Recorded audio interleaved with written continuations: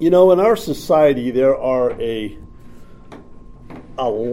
plethora of ways to meet people and to relate to other people. And some of them are kind of interesting.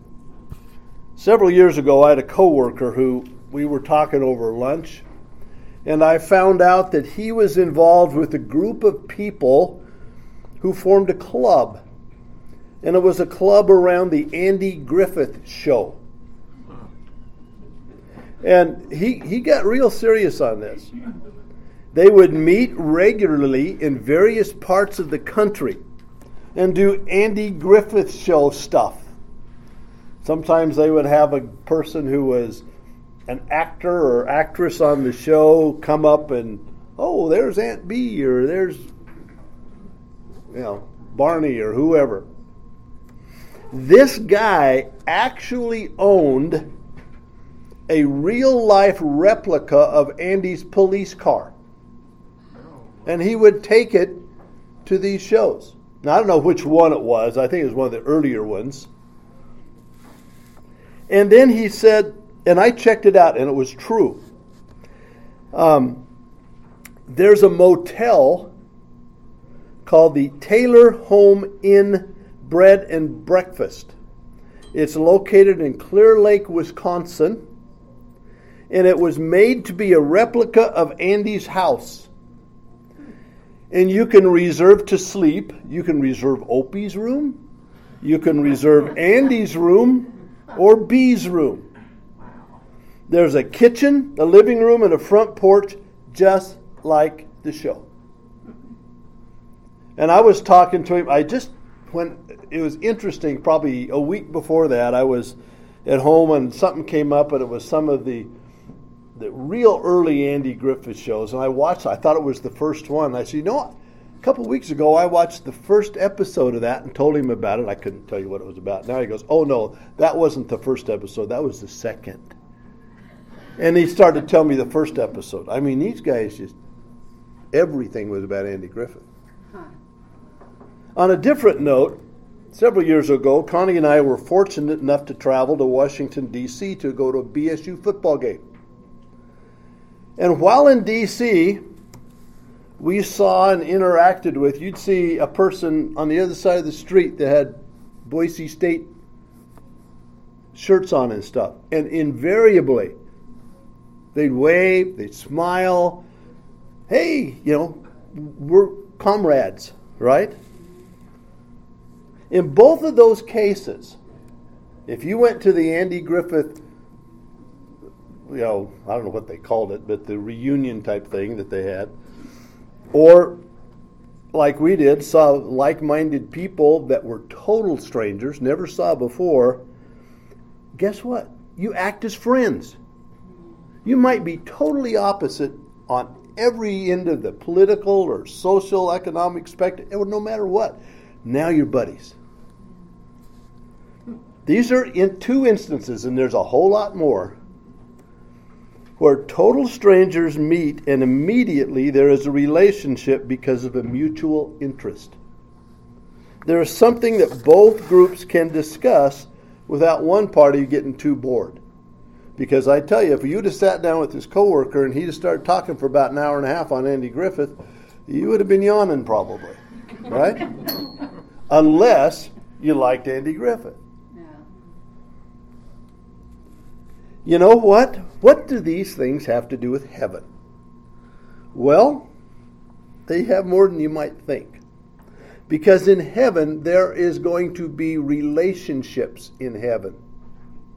Relationships with others. And we're going to go through what those relationships will be today. Everyone in heaven is going to have a mutual interest. And those interests are much greater and much more valuable than a TV show or a sports team or anything else, a rock club or a hiking club or whatever. First thing we'll see in heaven that we're going to introduce is we're going to have a relationship with angels. Now, when you think of heaven, probably that's the last thing that comes to your mind. You know, you're thinking of all this other stuff, and angels is way down the list. But the Bible has many references to show that angels are in the presence of God. And as we read last week in 1 Thessalonians 4, we are going to be with the Lord forever. Angels are also with the Lord, so that means that we will also be with the angels. Not the fallen angels, the ones that did not fall. So we're going to interact with angels. We will rejoice with them. Hebrews 12:22 says this, "But you have come to Mount Zion and to the city of the living God, the heavenly Jerusalem, and to innumerable angels in festal gathering, and to the assembly of the firstborn who are enrolled in heaven, and to God, the judge of all, and to the spirits of the righteous made perfect, and to Jesus." Now the word innumerable angels is an interesting word. It's myriasin, which is the largest number that the Greeks used in their vocabulary. You know, we can go 10 to the 100th power, 10 to the 1000th power, 10 to the 2nd power. We can just keep on going on, piling on numbers, 10 to the whatever power. But the thing about it is, when we do that, and I saw a guy quote a number 10 to the 64 billionth power or something. And we kind of lose how big those numbers are. We kind of lose it because the estimate is there are 10 to the 80th power atoms in the universe. And you think, well, only 80? You know, that's a huge number. And guess what? 10 to the 81st power is 10 times more than that. Anytime you add one, it goes up. It's big, big, big, big numbers. So how many angels will be in heaven?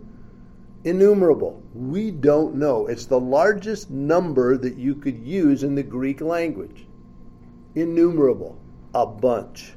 Now, remember how many angels it took to kill 185,000 people? One. He did it overnight. MacArthur points out that angels are spirit beings, and I put the quote in your notes here, who have on occasion taken on the form of a human body as God directs them to. How will we interact with them? He says this, "I don't find that to be a problem at all. I can interact over the telephone with somebody I can't see, and we'll have the spiritual eyes that can perceive to what to us in the physical world is now invisible." Everything's going to be different there. But we will have some interaction with them. We will fellowship with them. You know, in this world, angels have done a lot of things, God's bidding, including even helping some of us. Hebrews 1:14 tells us this, that there are ministering spirits sent out to serve for the sake of those who inherit salvation. And then Hebrews 13:2 tells us that in strangers some have entertained angels unaware. I've wondered about that on occasion. Have I ever done that? I don't know. But that's what we're told. It's very possible that sometime in the past, angels have been present in your life and in mine, but we were unaware that that was taking place. In heaven, we will not be unaware, but very aware that angels are creatures, God's creation, that we will spend eternity with. The other thing we will do is we will rejoice. We will rejoice with angels and join them in praising God. Now, if we turn to Luke 15, there are 3 parables back to back to back in Luke 15. The first one is when the sheep was found in the first 6 verses or so. The sheep was found, the lost sheep. The shepherd went out and found it, and then he said, quote, "Rejoice with me, for I found my sheep who was lost." That's verse 6. And then it goes on to say, "I tell you in the same way, there will be more joy in heaven over one sinner who repents than over 99 righteous persons who need no repentance." There's joy in heaven when people become Christians. And then the second parable is the woman and the who found her coin. I should have brought a coin with me. I have one at home. It's a coin that was used about that time. And the thing is, it makes a dime look huge. Really, really small. And remember, they didn't have concrete floors or tile floors or anything like that. They had dirt floors, rock floors. And it'd be pretty easy to lose a coin. I mean, this thing is just, maybe I'll bring it next week and show it to you. Very interesting to think about that, how easy it would be to lose one of those coins. But she found her coin. In verse 9, she said, "Rejoice with me. In the same way, I tell you, there is joy in the presence of angels of God over one sinner who repents." And then we have the story of the prodigal son. And we could spend a whole hour on that, but we're not going to. But the fitting end of that is in verse 32, when the son comes back and the father prepares the fatted calf and has the big party. It says, "It was fitting to," this is the father said, "it was fitting to celebrate and be glad. For this your brother was dead and is alive. He was lost and is found." The father and all his servants were called to the feast, and they rejoiced. In each one of these cases, the Father and the angels are rejoicing. Now, to quote MacArthur again, I do that a lot because he's a good person to quote, kind of like Spurgeon. You can get a lot of good stuff out of there.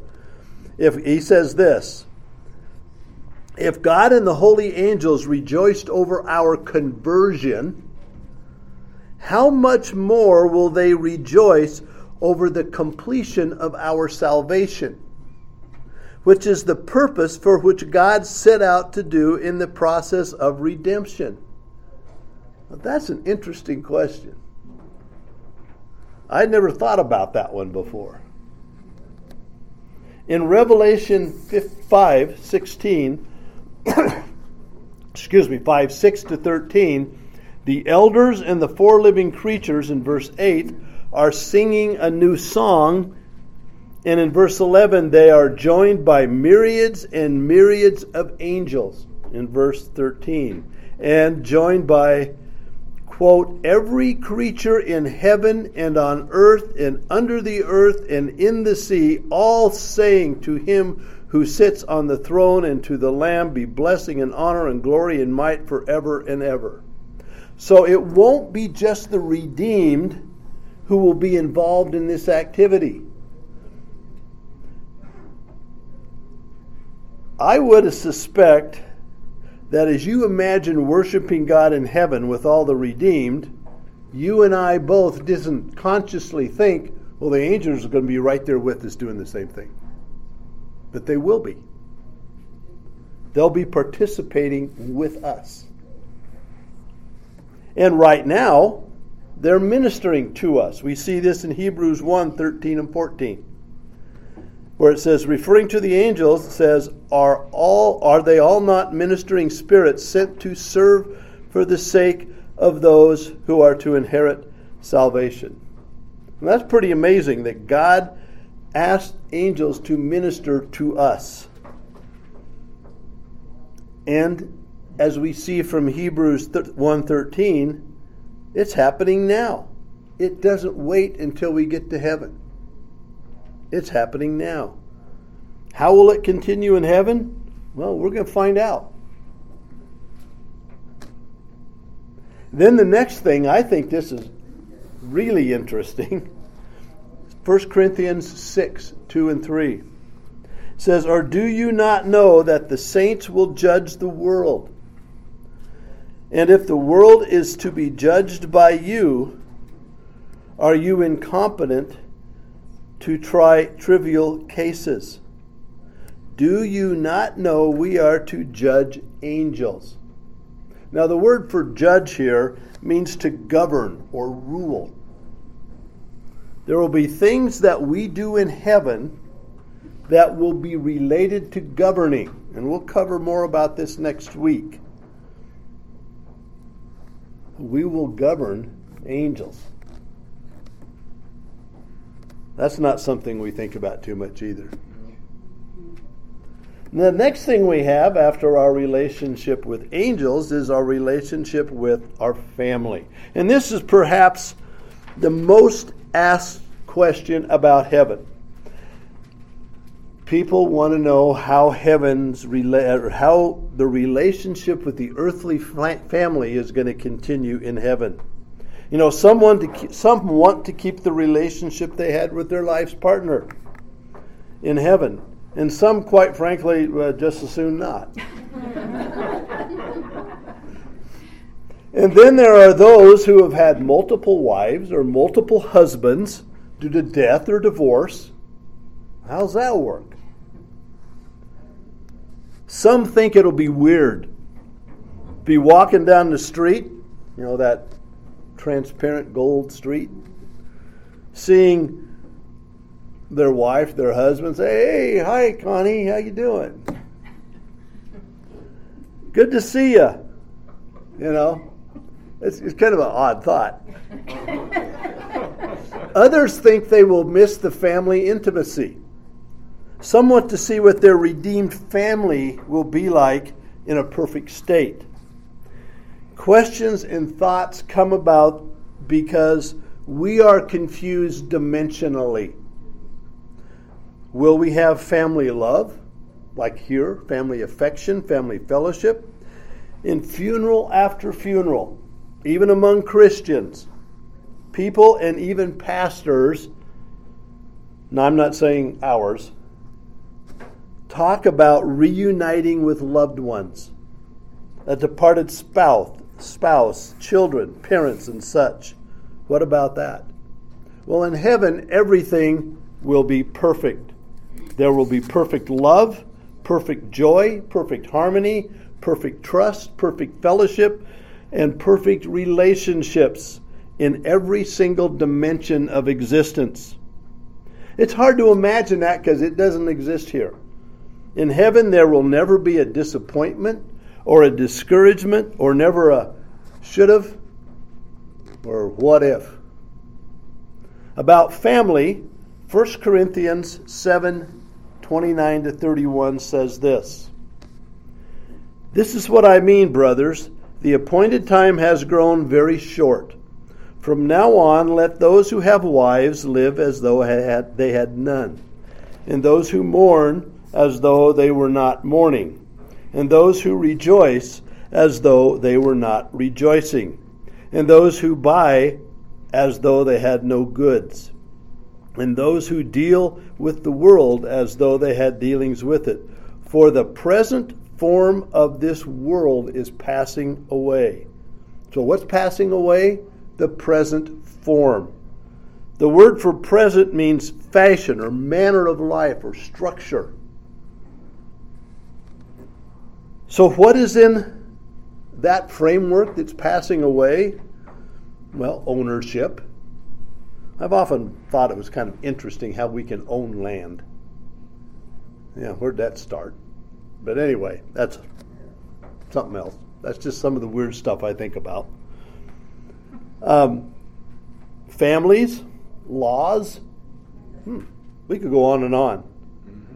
The point is that these things are temporary and will not be a part of the makeup of the eternal heaven. Heaven will be different and a lot different. And thinking about the reunions in heaven with a spouse, a child, a parent, it sounds grand, doesn't it? But how about the Christian who is married to an unbeliever? Or those who had a child who rejected the gospel? Or parents who were lost? Will there be a sense of loss? A regret? Or maybe even envy for the person who did have a believing spouse and children. I lost my spot. There it is. Clearly, it's not the case. You're not going to have envy. You're not going to have a sense of loss. The present form of this world is passing away. The relationships we have here will not be the same thing as the relationships in heaven.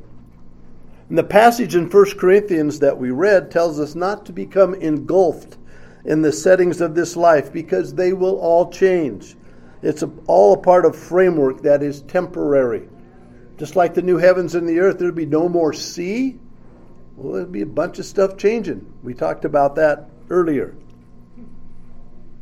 About family, the responsibilities of marriage and children can be wonderful, but don't ever get entangled so that your family becomes an excuse for your failure to serve God. That applies to everything else, our job, our hobby, our goals. We are to lay up treasures where? In heaven. And this ties in with Jesus' answer to the Pharisees and the Sadducees in Matthew 22. There they tried to trap Jesus. Now, good luck doing that. They failed every time pretty miserably, and they failed this time as well. They asked him about who would be the husband of the wife who had 7 husbands on earth. Those who asked Jesus the question assumed that the structure of the life in heaven would be like the one here. Now the Sadducees, on top of all that, they didn't even believe in an afterlife, but they still asked Jesus that question. So as we look at, or if we look at family relationships, the question is not nearly as bizarre. Divorce, remarriage is commonplace here. If we have the same structure of life in heaven as we have here, that could get really confusing. To the question given him, Jesus gave a very clear answer. He spoke to the different form that will be in heaven, saying, "For in the resurrection they neither marry nor are given in marriage, but are like the angels in heaven."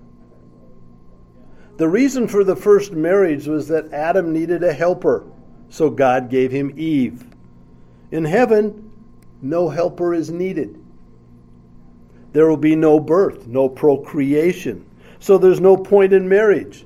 But like we said earlier in heaven, I will still be me, you will still be you, but everyone will be in a glorified form that we can't even fathom. For those who say, I love my wife, she's my best friend, my dearest companion, or I love my husband. Probably a lot less that say that. No, never mind. He's my best friend. He's my dearest companion. Think about what it will be like in heaven when you have a similar best friend with everyone there, including your saved partner. Imagine how wonderful it will be to have the best of everything in a human relationship glorified to the point where you have it equally with everyone there. Marriage is for the framework of this world. It is for complementing man who needs a helper, complementing woman who needs a protector or provider. It's used to fulfill the desires of man and woman for procreation. In heaven, no one is in need of a helper. No one is in need of a provider like we need here. It's all different. And we will not be incomplete without a wife or a husband. The companionship or the intimacy with another person, like the family we have here, will not be needed because our completeness will be with everyone. And it's hard to understand. It's hard to fathom because it's so different. But in a perfect environment, we will need no one to complement or to fulfill us. So we'll know what's going on there, but it's going to be totally different. There's not going to be the regret or the looking over at someone else. Well, look what they have and look what I don't have, because everyone's going to have the same. Now, kind of related to that, and I had someone ask me this question before we started this class. Kind of related, and we're going to go off script a little bit. That's okay. Related to this family relationships in heaven is a question that many have about heaven. Perhaps it has crossed your mind, and you don't have to say it has because you might be embarrassed if it has. What about our beloved pets? What about our beloved pets? One person questioned this, and this was their question. And you start to understand they have no idea what heaven's really like with this question. I would rather be with my pets than people. Sometimes that's true. Yeah. Will pets be in heaven? That question is way off base. First, it's all about me. And second, it grossly fails to understand that the relationship between people will be far different than any relationship that exists on earth. You wouldn't rather be with Fluffy. When a person researches this question, if you want to go out and research it, knock yourself out, you'll find a billion different answers. Some are well thought out, and a lot of them try to give people the answer that they want, which is most always a yes. It's kind of like all these false prophets that are out there today, and I could quote a couple of them, I have in the past. They give you answers you want to hear. And there's one that says, oh yeah, there's pets in heaven, no problem, because they know that's the answer that was wanted. A couple things come to my mind, and so I want to discuss it real quickly. And we got to remember, some pets are very beloved. Other pets, not so much, right? I'm glad that cat is gone. Or I'm glad that dog is gone. And people have bizarre pets. As you know, I'm helping my son with a fireworks stand, and I was sitting in there this week, and a guy literally came in with a snake wrapped around his neck. And the name was Georgina. It was about that long. He feeds it rats. He said, it's the best pet in the world. No thanks. Right? So, people have all kinds of pets, right? But some pets are very special and they find their way into our hearts. Some can really, if you could use this word, minister to us, calm us down. They show us unconditional acceptance and love. I think I saw a bumper sticker sometime or something. Help me be the man my pet thinks I am. Because you can treat them really badly, and you come home after a day's work, and they're jumping up and down to say hi. So first of all, the Bible does not give us any specific. I put some of these notes in your notes so you can have it. The Bible does not give any specific teaching on whether or not pets will be in heaven. As such, there is no overarching teaching on the subject. Some people will say yes, and some people will say no. There are indications that there will be animals in heaven. God created the animals on the 5th day, birds and sea creatures. On the 6th day, He created beasts and livestock and everything that creeps on the ground. And Isaiah 11:6 and 65:25 speak of the animals that will be present on earth during the millennium. Now, animals and pets are not the same thing. The other thing that I think about is animals haven't sinned. Now, your dog might not follow your advice. Your cat definitely will not follow your advice. But it's not sin. It's not sin. They have been impacted by sin in that they're part of the creation that was cursed when Adam sinned. You can see Genesis 3. We can also go to Romans 5:12. It says, therefore, just as through one man sin entered into the world, and death through sin, so death spread to all men because all sinned. So the animals die because of us. We caused it. Man's sin caused it. And Romans 8:19-23 says this, for the anxious longing of creation waits eagerly for the revealing of the sons of God. For the creation was subjected to futility, not willingly, but because of him who subjected it, in hope that the creation itself will also be set free from its slavery to corruption into the freedom of the glory of the children of God. For we know that the whole creation groans and suffers the pains of childbirth together until now. And not only this, but also we ourselves, having the first fruits of the Spirit, even we ourselves groan within ourselves, waiting eagerly for our adoption as sons, the redemption of our body. We groan for heaven, and so does creation. We groan for this sin to be gone. And from, I think I put the website in there. I looked up gotquestions.org, which is not a bad site to get some answers to, or some ideas.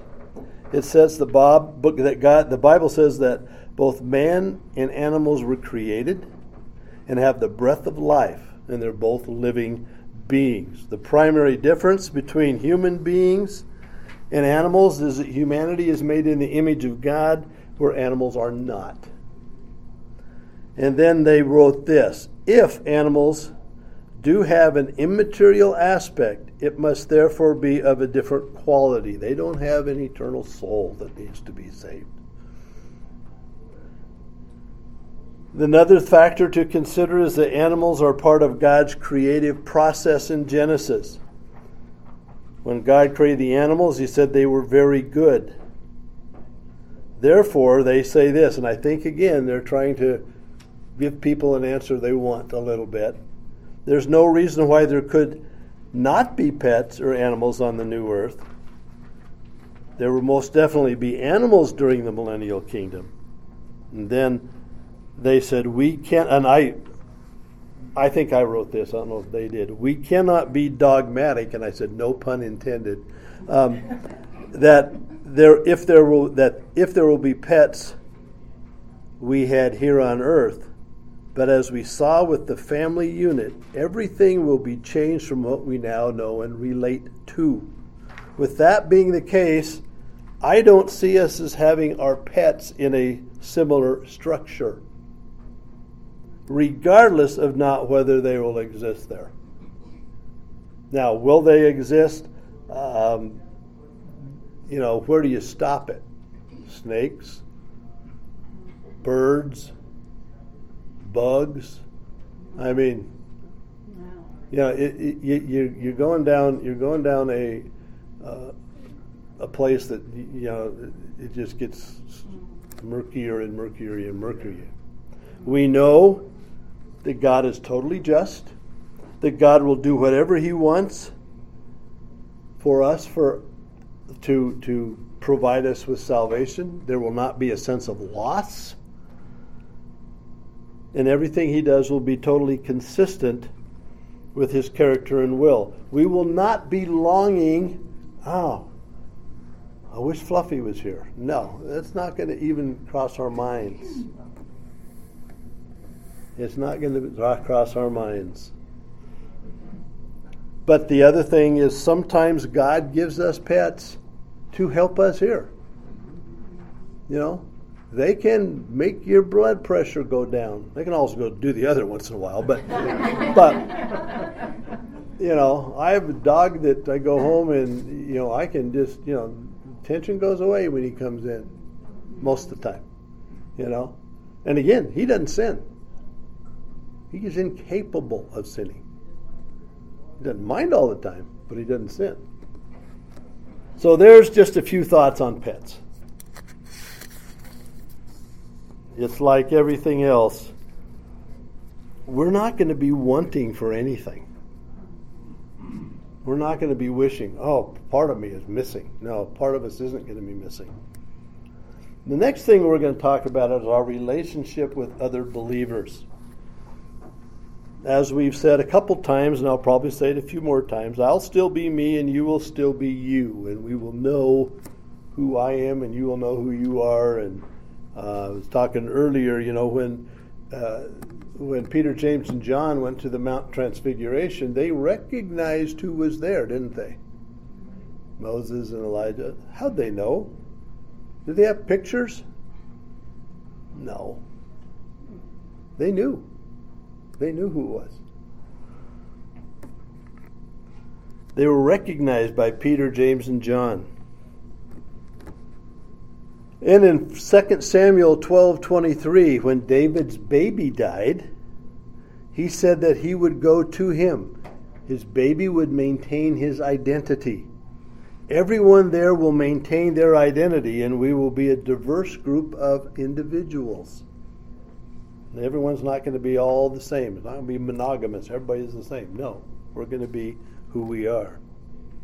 In Luke 22:15-18, at the Last Supper, Jesus said to his disciples, I have earnestly desired to eat this Passover with you before I suffer.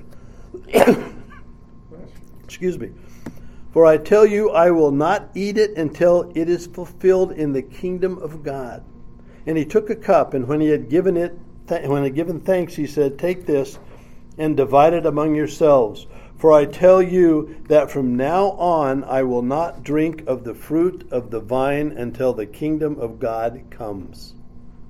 Jesus was telling them that they would be together again in the kingdom, and that they would fellowship again as the individuals they are. Also in Matthew 8:11, Jesus said, I tell you, many will come from the east and the west and recline at the table with Abraham, Isaac, and Jacob in the kingdom of heaven. In Revelation 19:6-9, we read, and I heard what seemed to be the voice of a great multitude. Well, if it seemed to be the voice of a great multitude, it probably was. Like the roar of many waters, and like the sound of mighty peals of thunder, crying out, Hallelujah! For the Lord our God, the Almighty, reigns. Let us rejoice and exult and give him the glory, for the marriage of the Lamb has come, and his bride has made herself ready, and was granted her to clothe herself with fine linen, bright and pure. The saints of all the ages are the guests, and we will be there. If you're a believer, we will be there as ourselves in perfectly glorified form. There's nothing to indicate anything but an identity of everyone in heaven. Now, there's another similar question that's been asked a lot, and will we be reunited with loved ones? And this kind of ties into that family thing. In 1 Thessalonians 4:13-18, we are told that the dead in Christ will rise and they will come first. And then we who are alive will be gathered with them, and will go up to heaven in a cloud. Then it says in verse 18, comfort one another with these words. It was a comfort to the people in Thessalonica because it talked about this reunion with the other believers that they had known. So yes, there's going to be reunions in heaven. That's fine. But it's going to be a different state. It's a different quality of who we are. To be together with those, again, who love Christ, whether immediate family members or non-immediately family members who are Christians, will bring comfort and hope, and should bring comfort and hope. We will have a glorious reunion with the redeemed when we go to be with the Lord. What kind of relationship will we have? Let's go to Revelation 21:4. He says, He will wipe away every tear from their eyes, and death shall be no more. Neither shall there be mourning, nor crying, nor pain anymore, for the former things have passed away. It will be a fellowship without tears, without separation, without sorrow, without anxiety. We're going to have relationships like we've never, ever experienced, because we're experiencing relationships now with fellow sinners. Now the last thing we want to talk about in relationship to heaven is our relationship to God Himself. MacArthur says this is the greatest aspect of heaven. We talk about all these other things. The greatest aspect, he says, is our relationship with God. The Apostle John defines salvation in 1 John 2, 1, 2-4, saying, "The life was made manifest, and we have seen it, and testify to it, and proclaim to you the eternal life, which was with the Father, and was made manifest to us. That which we have seen and heard we proclaim to you, so that you too may have fellowship with us. And indeed, our fellowship is with the Father and with His Son." So salvation brings us into fellowship or to communion with God. We pray to Him. We did that when we started the class today. We hear Him speak through His Word to us. We live in real spiritual communication or communion with God. But it's hindered in this life. It's not full. In heaven, this will change, and we will enter into an unhindered fellowship with God. This is the answer to the prayer of Jesus in John 17. John 17:24, Jesus prayed this: "Father, I desire that they also whom you have given me may be with me where I am." If you're a believer, Jesus prayed for you right here. It's amazing to me. Think about it. We have God, the second person of the Trinity. His desire is to have eternal fellowship with us. Here we see the perspective of Jesus. When a believer dies and goes to heaven, it fulfills the desire of Christ. You can just sit there and just go over that sentence about 3 or 4 times. It fulfills the desire of Christ. And after this, we're told why. Jesus says, "That they may be with me where I am, to see my glory that you have given me." MacArthur stated that what Christ is looking forward to is that each believer will be with Him. To be with Him means that we will be more than just spectators. We will be participants with Him. In John 14, Jesus had just told His disciples that He was leaving. And they were troubled. And then He told him in verse 1 of John 14, "Let not your heart be troubled. Believe in God, believe also in me." I mean, Jesus was their leader. I mean, they were just a bunch of, without Him, they were not a very, solidified group at all. Then Jesus went on to say, "In my Father's house are many rooms. If it were not so, I would have told you that I go to prepare a place for you. And if I go to prepare a place for you, I will come again and take you to myself, that where I am, there you may be also." The main thing in heaven is not that we are going to a place. We are going to be with Christ in His eternal glory. That makes that incredible new heaven, new earth, and new Jerusalem kind of pale in comparison. And then we are going to see Him as He is. Back to 1 John chapter 3, verse 1-2. It says, "See what kind of love the Father has given to us, that we should be called children of God. And so we are. The reason why the world does not know us is that it did not know Him. Beloved, we are God's children now, and what we will be has not yet appeared.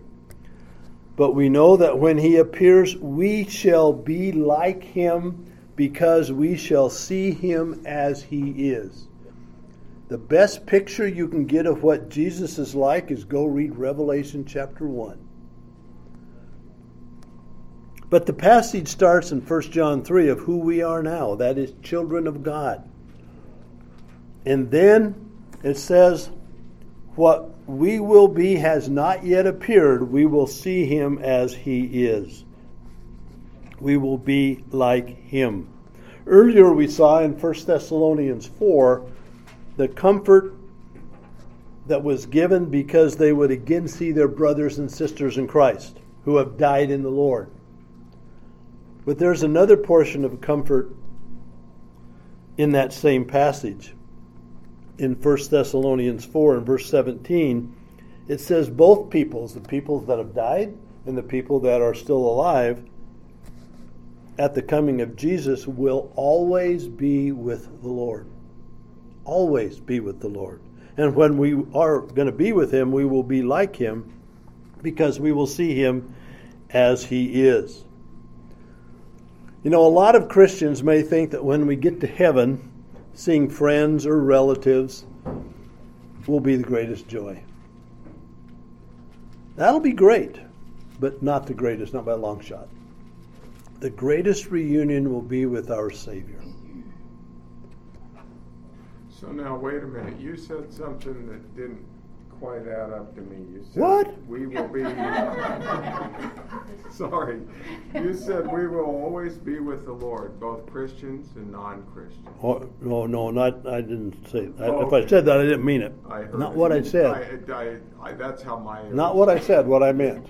Non-believers won't be there. That's what I thought, yeah. I probably meant those who are alive and those who have already died. Probably, yeah. Okay. I thought that's what I was thinking.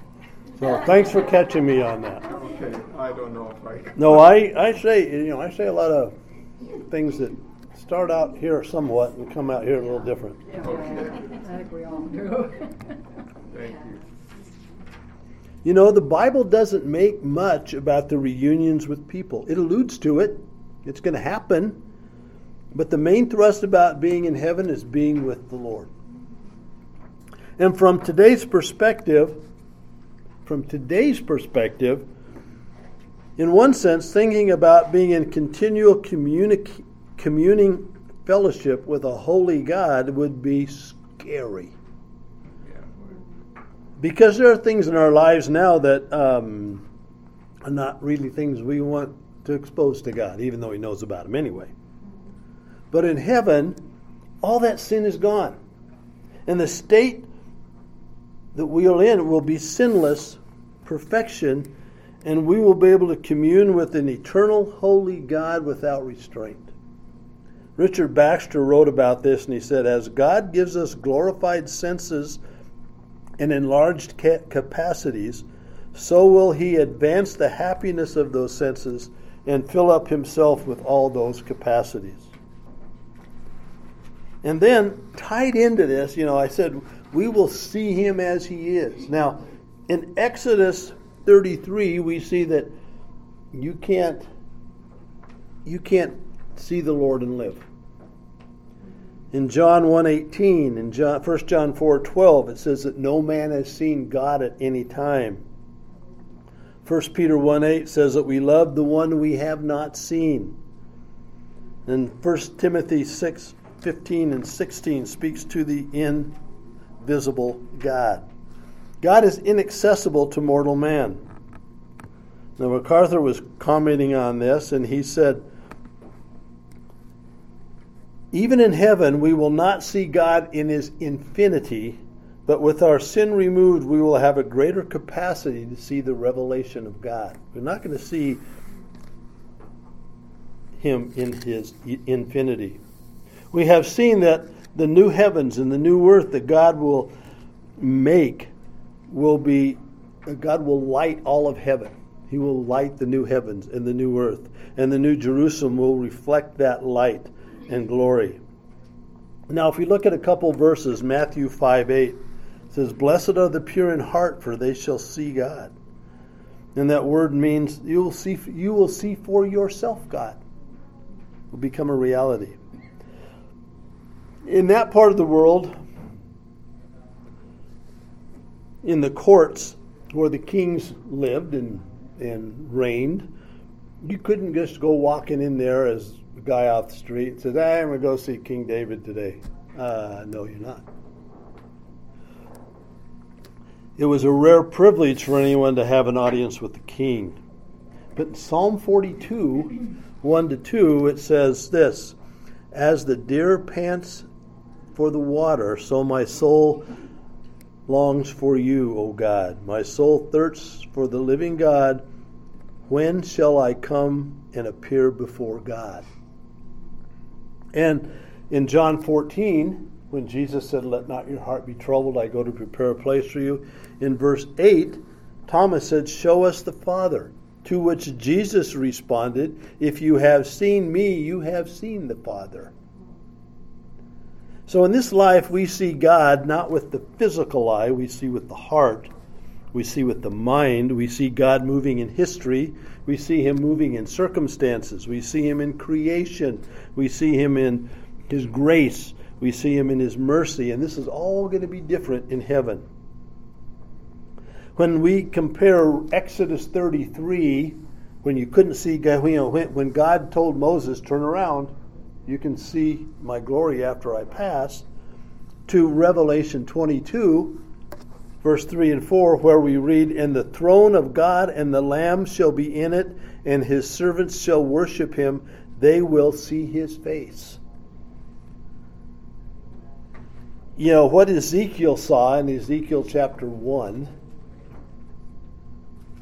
and what John saw in Revelation 4, we will see. We will be in the place of Revelation 21 and 22. John Calvin said this. He said, "Our glory will not be so perfect as to be able to comprehend the Lord in his absolute Godhead. Even at the last, there will remain an impassable difference between himself and us." We're not going to be God, but we will see him as he is. We will see God in his glory. 1 Corinthians 15:28 says that God will be all and in all. And the other thing is we're going to comprehend what we see. 1 Corinthians 13:12 says this, "Now we see in a mirror dimly, but then face to face.